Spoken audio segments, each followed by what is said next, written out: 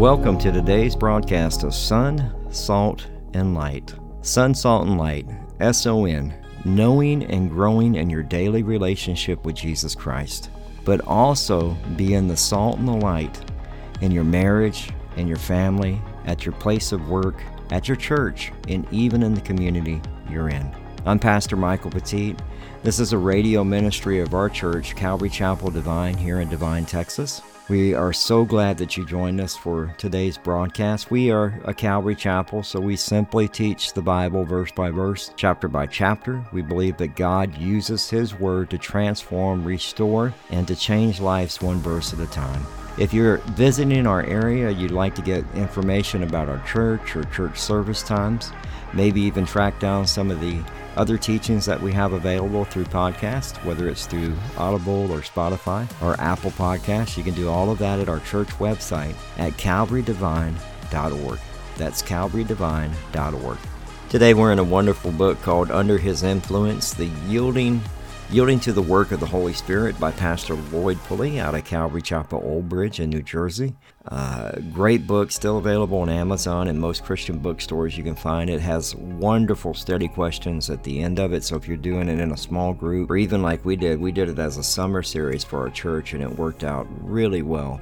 And really sparked a lot of conversations, great conversations about the indwelling of the Holy Spirit that happens to us as a follower of Christ and who the Holy Spirit is. So in this chapter, we're actually going to be continuing chapter 4 as we look at the torrents of living water. Here's the second half and conclusion of this two-part study. And see, most people would have said what? And he had people tell him this in the church. What are you doing? Why are you going to Jersey? You got a ministry here. But it's a call that God puts on our life. We have a purpose and a choice that we have to make when that is placed on our hearts to do. And so we step out in faith with the Word of God. And one of the things that I love is he stepped out in faith with the Word of God. He left the fellowship and his friends behind. And through that process, God would go with them, guiding them and strengthening them. And did he have the whole picture? No. If you had the whole picture of what God was going to do with your life, you wouldn't do it. Because there would be something in there that you go, I ain't doing that. In John 7, verse 38, it says, on the last day of the feast, the great day, Jesus stood up and cried, if anyone thirsts, let him come to me and drink. Whoever believes in me, as the scripture has said, out of his heart will flow rivers of living water. A couple things that are very important when you read that verse is you have to go to who? Jesus. If anyone's thirsty, let him come to me. And then you have to believe in him. And that Greek word that is used there, is translated in the Greek is for rivers, is actually torrents or floods. Let me tell you, it's when you decide to answer the calling that you have on your life for what God is calling you to do, it's not easy. There are going to be times when you're in the desert. And you're going to see nothing but scorched earth around you. But you focus on Christ and not the circumstances going on around you. You give that over all to God. But I love that it's an abundance of flowing water. And he's not talking about some little slow-moving, quiet brook. He's talking about a powerful river, almost overflowing its banks. So out of the heart, the innermost being of all who come to Jesus will gush forth a mighty, rushing river of life-giving sustenance, filling their lives and spilling over unto the lives of others as well. There's only one place, one oasis for those that are spiritually in the desert. And if you're spiritually parched, then your place to go is to Jesus. If you're dying for water, that's where you go. So water for drinking is one of the symbols of the Holy Spirit in the Bible. We talked about that, but it's also one of the symbols for the Word of God. And we talked about this past weekend. There is such a biblical illiteracy in the nation right now. People just don't read the Word of God. They don't spend time in it. And they're expecting to grow, and they don't spend time in God's Word. They're dry. They're thirsty. And that's why they get tossed around to and fro. You know that bill we talked about this weekend in Kansas? They ended up saying no to the bill. So they're going to continue doing abortions in Kansas. And again, how many 30 pastors, reverends, and priests that said, hey, don't allow it to continue to happen. This is what happens when we are interpreting the Bible the way we want to interpret it and not the way that God has given it to us in the context of Scripture. See, water is the thing that brings and satisfies the thirst, but it also helps produce the fruitfulness of the Spirit that we need. If we believe in Jesus, it is not what we gain, but what He pours through us that He really counts. God's purpose is not simply to make us beautiful, plump grapes, but to make us grapes so that He may squeeze the sweetness out of us. And our spiritual life cannot be measured by success as the world measures it, but only by what God pours through us, and we cannot measure that at all. And that's a quote from Oswald Chambers. You know, if we were to, that illustration of being, plump grapes, would you be bitter or sweet? You know, if we were to squeeze the grape, would it come out bitter or would it come out sweet? At the end of the day, all you're going to do with the bitter grape is spit it right back out, right? And so realistically, what we need to be doing is we walk in the Spirit, and the Lord blesses that, but it also blesses others when we're being obedient to God. There's a blessing that happens automatically. It's like when we repent, there's blessing because you've repented. You've walked away from the sin. There's a blessing that comes from that out of obedience. But when we're having all this sin in our life, what we end up doing is anything squeezing out of us is going to be bitter. And we need to deal with that. And I love what he said here. He said that some would rather be ponds than rivers. Like some of you would just accumulate all of God's blessing for our lives, but we are reluctant to let Him use our lives as channels of blessings to others. Like you want to remain a pond. I really don't want to get involved in that, even though God has called you to go do that. I don't want to do that. Trust me, let me tell you something. There are always things as a pastor that we do that they're always going to be, well, why are you doing that?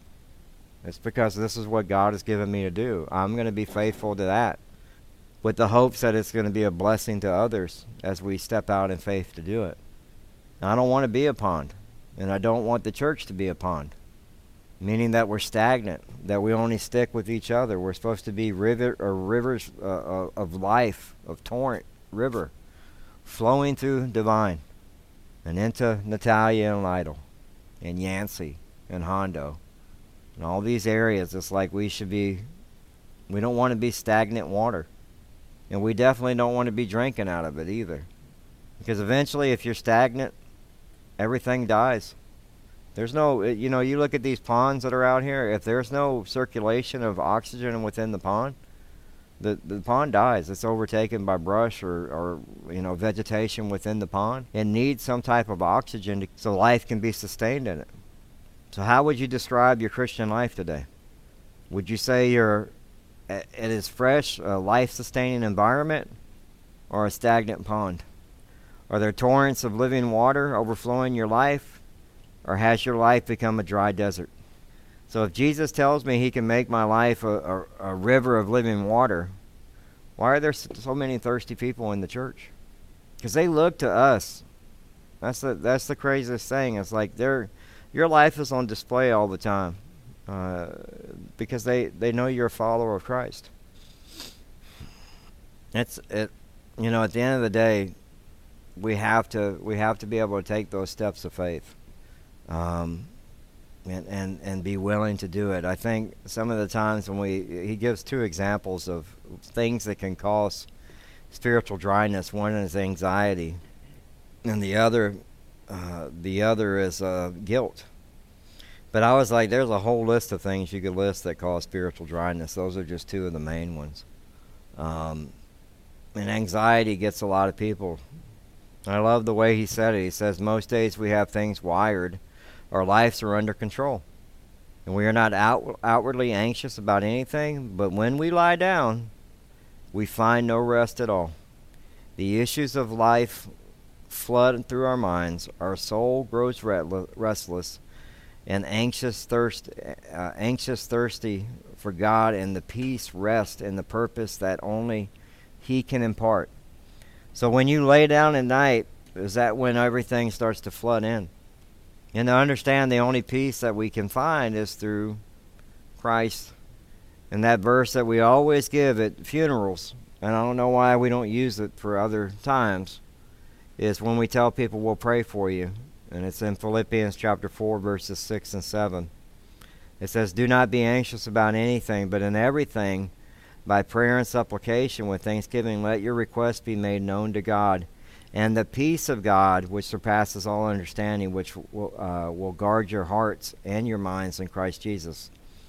Do you realize that word anxious in the Greek means to be pulled in different directions? Do not be anxious. So he's saying, do not be pulled in different directions, but in everything by prayer and supplication with thanksgiving, let your requests be known to God.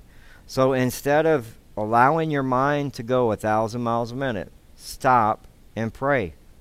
Don't allow the enemy to pull your mind in 50, 60 different directions, right? And so if you think about it, your hope can go in one direction, your fear goes in the opposite, and then you're pulled apart.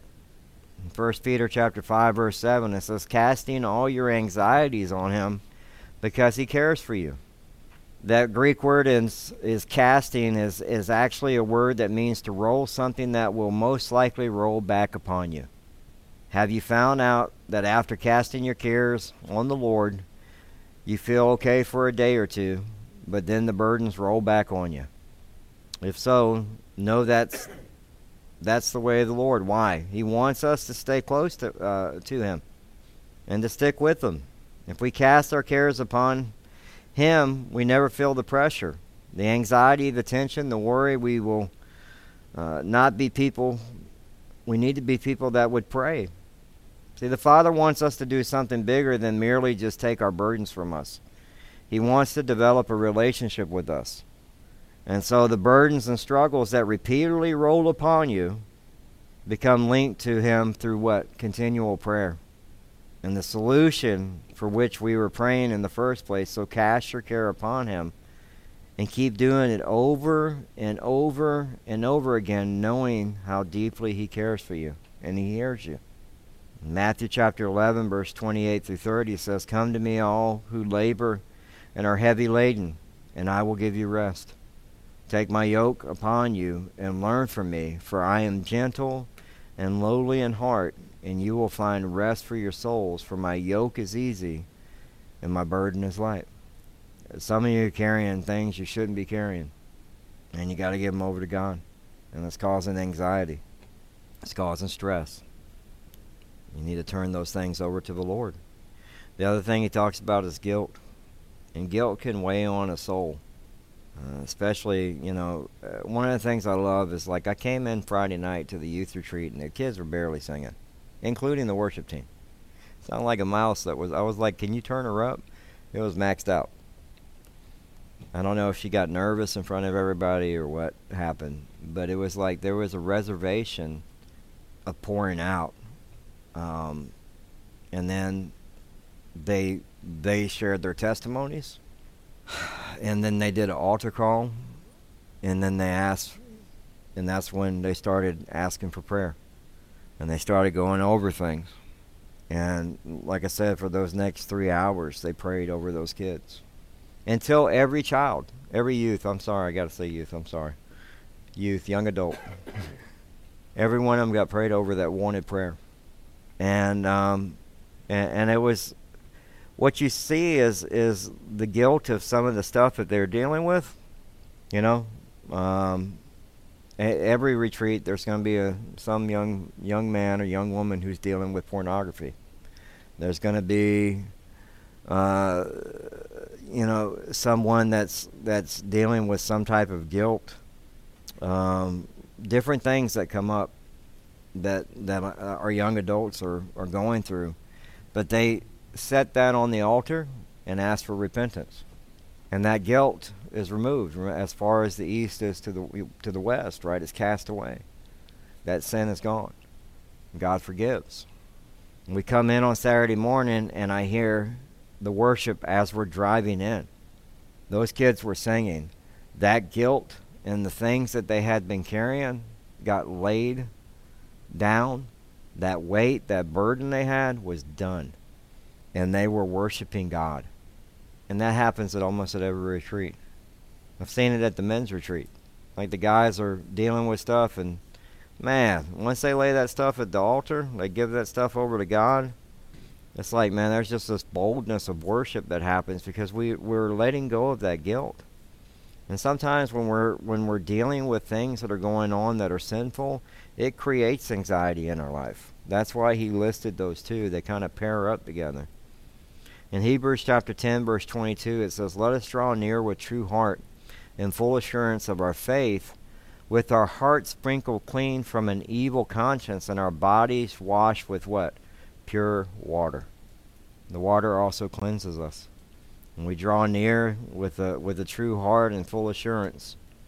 I mean, God knows our issue before we ever bring it to him. We're not hiding it from him. So that guilt, that anxiety is truly going to quench a thirsty soul when you turn it over to the Lord. It creates that dryness in your life, that desert that happens because of that guilt. And Chuck Smith said this. He said, when Jesus said, "If any man thirsts," he's referring to the deep, universal thirst of man's spirit for God. It's interesting to me that some psychology textbooks identify frustration as one of the root causes of neurotic behavior. They declare that a person's problem often begins with frustration, that feeling that you may have not attained what life is all about, and there must be more to life than what you've experienced. But what is it, and how do I attain it? It is reaching out for something I am not sure of and finding what I'm hoping for. What is the frustration but thirst, spiritual thirst, that deep thirst in man's spirit for God? So that's one of the questions we have. Have you become spiritually dry? Have you been drinking from the wrong fountain? You know, God provides our essentials, and when we think about it, our physical needs and our emotional needs, and we spend all of our time seeking out passions that we have in our lives to fulfill those. However, we love security, we love having food and water and clothing and all the necessary things in life. But even when we have everything that we ever wanted, there's still that need that can't be filled but by God. I've seen met guys that are now Christians, that are now followers of God, that had everything. Everything. The house, the cars, the money, the rock style life, everything that you could ever imagine that you think you want. Even children. And yet they weren't satisfied. They were still thirsty for something. And it was God. In Matthew chapter 6, verses 25 through 34, it says, "Therefore I tell you, do not be anxious about your life, what you will eat, or what you will drink, nor about your body, what you will put on. Is not your life more than food, and the body more than clothing?" Again, that word anxious. You're going to allow those things to pull you in different directions, and that you're worried about in your life. And he goes on to say, "Look at the birds of the air. They neither sow nor reap nor gather into barns, and yet your heavenly Father feeds them. Are you not more value than they?" We live in Texas. There's no water right now. And yet those birds are surviving. Right? We see birds all the time. And I can't figure out. I'm like, how in the world are they surviving in this heat? God provides for them. He feeds them. He says, hey, are you not more value than they? And which of you, by anxious, can add a single hour to his span of life? Lord knows some of us have allowed our anxiety to worry about things. We spend more time doing that than we do trying to live our lives. What if this happens, or what if that happens? Or, it's like we play the what if, coulda, shoulda game. And we don't need to do that. And why are you anxious about clothing? Consider the lilies of the field, how they grow. They neither toil nor spin. Think about the bluebonnets in Texas. They just show up, right? You know about what time of year they're going to show up. This year they came a little early. Or were they late this year? I forget what year they were. They were late this year, it seemed like. Or was it early? I'm trying to think, because the last 2 years have been a little different. But they just show up. They just appear. They neither toil nor spin. And yet I tell you, even Solomon in all of his glory was not arrayed like one of these. Solomon had everything. But if God so clothes the grass of the field, which today is alive and tomorrow is thrown into the oven, will he not much more clothe you, O you of little faith? Therefore do not be anxious about what shall we eat, or what shall we drink, or what shall we wear. For the Gentiles seek after all these things. Your heavenly Father knows that you need them all. But seek first the kingdom of God and his righteousness, and all these things will be added to you. Therefore do not be anxious about tomorrow, for tomorrow will be anxious for itself. Sufficient for the day is its own trouble. And I think if more people could actually focus on today and not be worried about yesterday or 10 years from last year or 15 years ago, focus on what you're going to do today. Not be focused or worried about what's going to happen next week or 3 weeks from now. Sufficient for the day is its own trouble. He's going to tell you you're going to have some kind of thing that's going to be troubling in your day. Every one of us will have something in our day where we go, man, I had a bunch of them yesterday. It was like it just one after the other. And I knew that was going to happen because the enemy always does that right after a retreat. To try to get me to get upset or be mad at somebody or let that flesh come out when you're dog tired. And not today, Satan. I'm not doing it. And I was telling Court right before we got busy here, I was like, I think my day finally ended at 10 o'clock when I put my head on the pillow. And that's finally when the trouble stopped. And I prayed with Teresa. She started snoring, and I kept praying. Because she tapped out. She was like, I can't do anything. You get tired of my voice. Just imagine her. She has to deal with it all the time.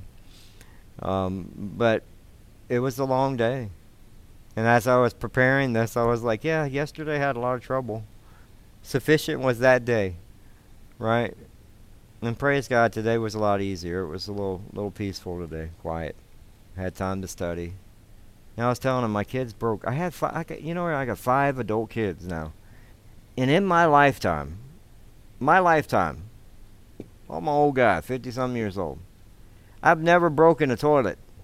I come back from the retreat, and I got a broken toilet. Like, it's the porcelain's I'm like, what happened? And my day was sufficient in its own trouble because we had to go run to Lowe's and go get a toilet. And I was just like, I wasn't thinking about today. I was busy dealing with all the stuff for that day. So that's really important for us. It's like, look, you can't fix the past. You can only do what God has given you today. You can say I'm sorry. You can ask for forgiveness, but your actions and the way that you love people, and we'll talk about that this weekend because we're going to be in Mark 12:28-34. Love the Lord with all your heart, with all your soul, with all your mind, with all your strength, and love your neighbor as yourself. So we're going to talk about love this weekend, and really the thing that I can tell you sorry if I hurt you, but what's going to really show it is my actions and how I am around you. And that's the most important thing. So really we can't fix what happened yesterday, but we can focus on today. I can be loving today. You know, I messed up yesterday. I can be loving today. I need to ask God to fill me with those living torrents. First question you have to ask yourself, if your flesh comes out, am I spiritually dry? Have I been in the Word? Have I been, where am I at? What's going on?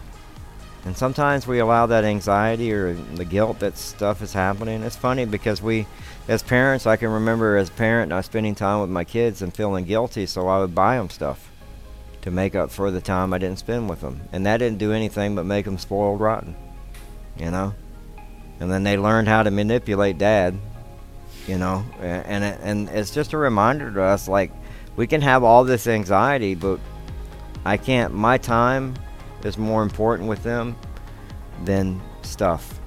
And the way that I treat people in my day, I want people to know, again, like we talked about last week, if you were on trial, would they know that you're a Christian? We want people to know that. Well, that concludes today's broadcast of Sun, Salt, and Light Radio. We hope that you enjoyed it. If you'd like to submit a prayer request or get in contact with us or find out service times, you can do all of that at our website, as well as get our podcast at Spotify, Audible, TuneIn Radio, pretty much wherever you can find a podcast. You can just type in Sun, Salt, and Light and you'll find it.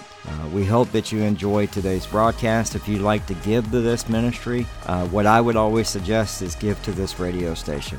It's because of this radio station that we have great expository teachers for you, and I would say make that donation to them. I hope that you have a wonderful, wonderful day. God bless you. Remember, you can find us at calvarydivine.org. calvarydivine.org. God bless.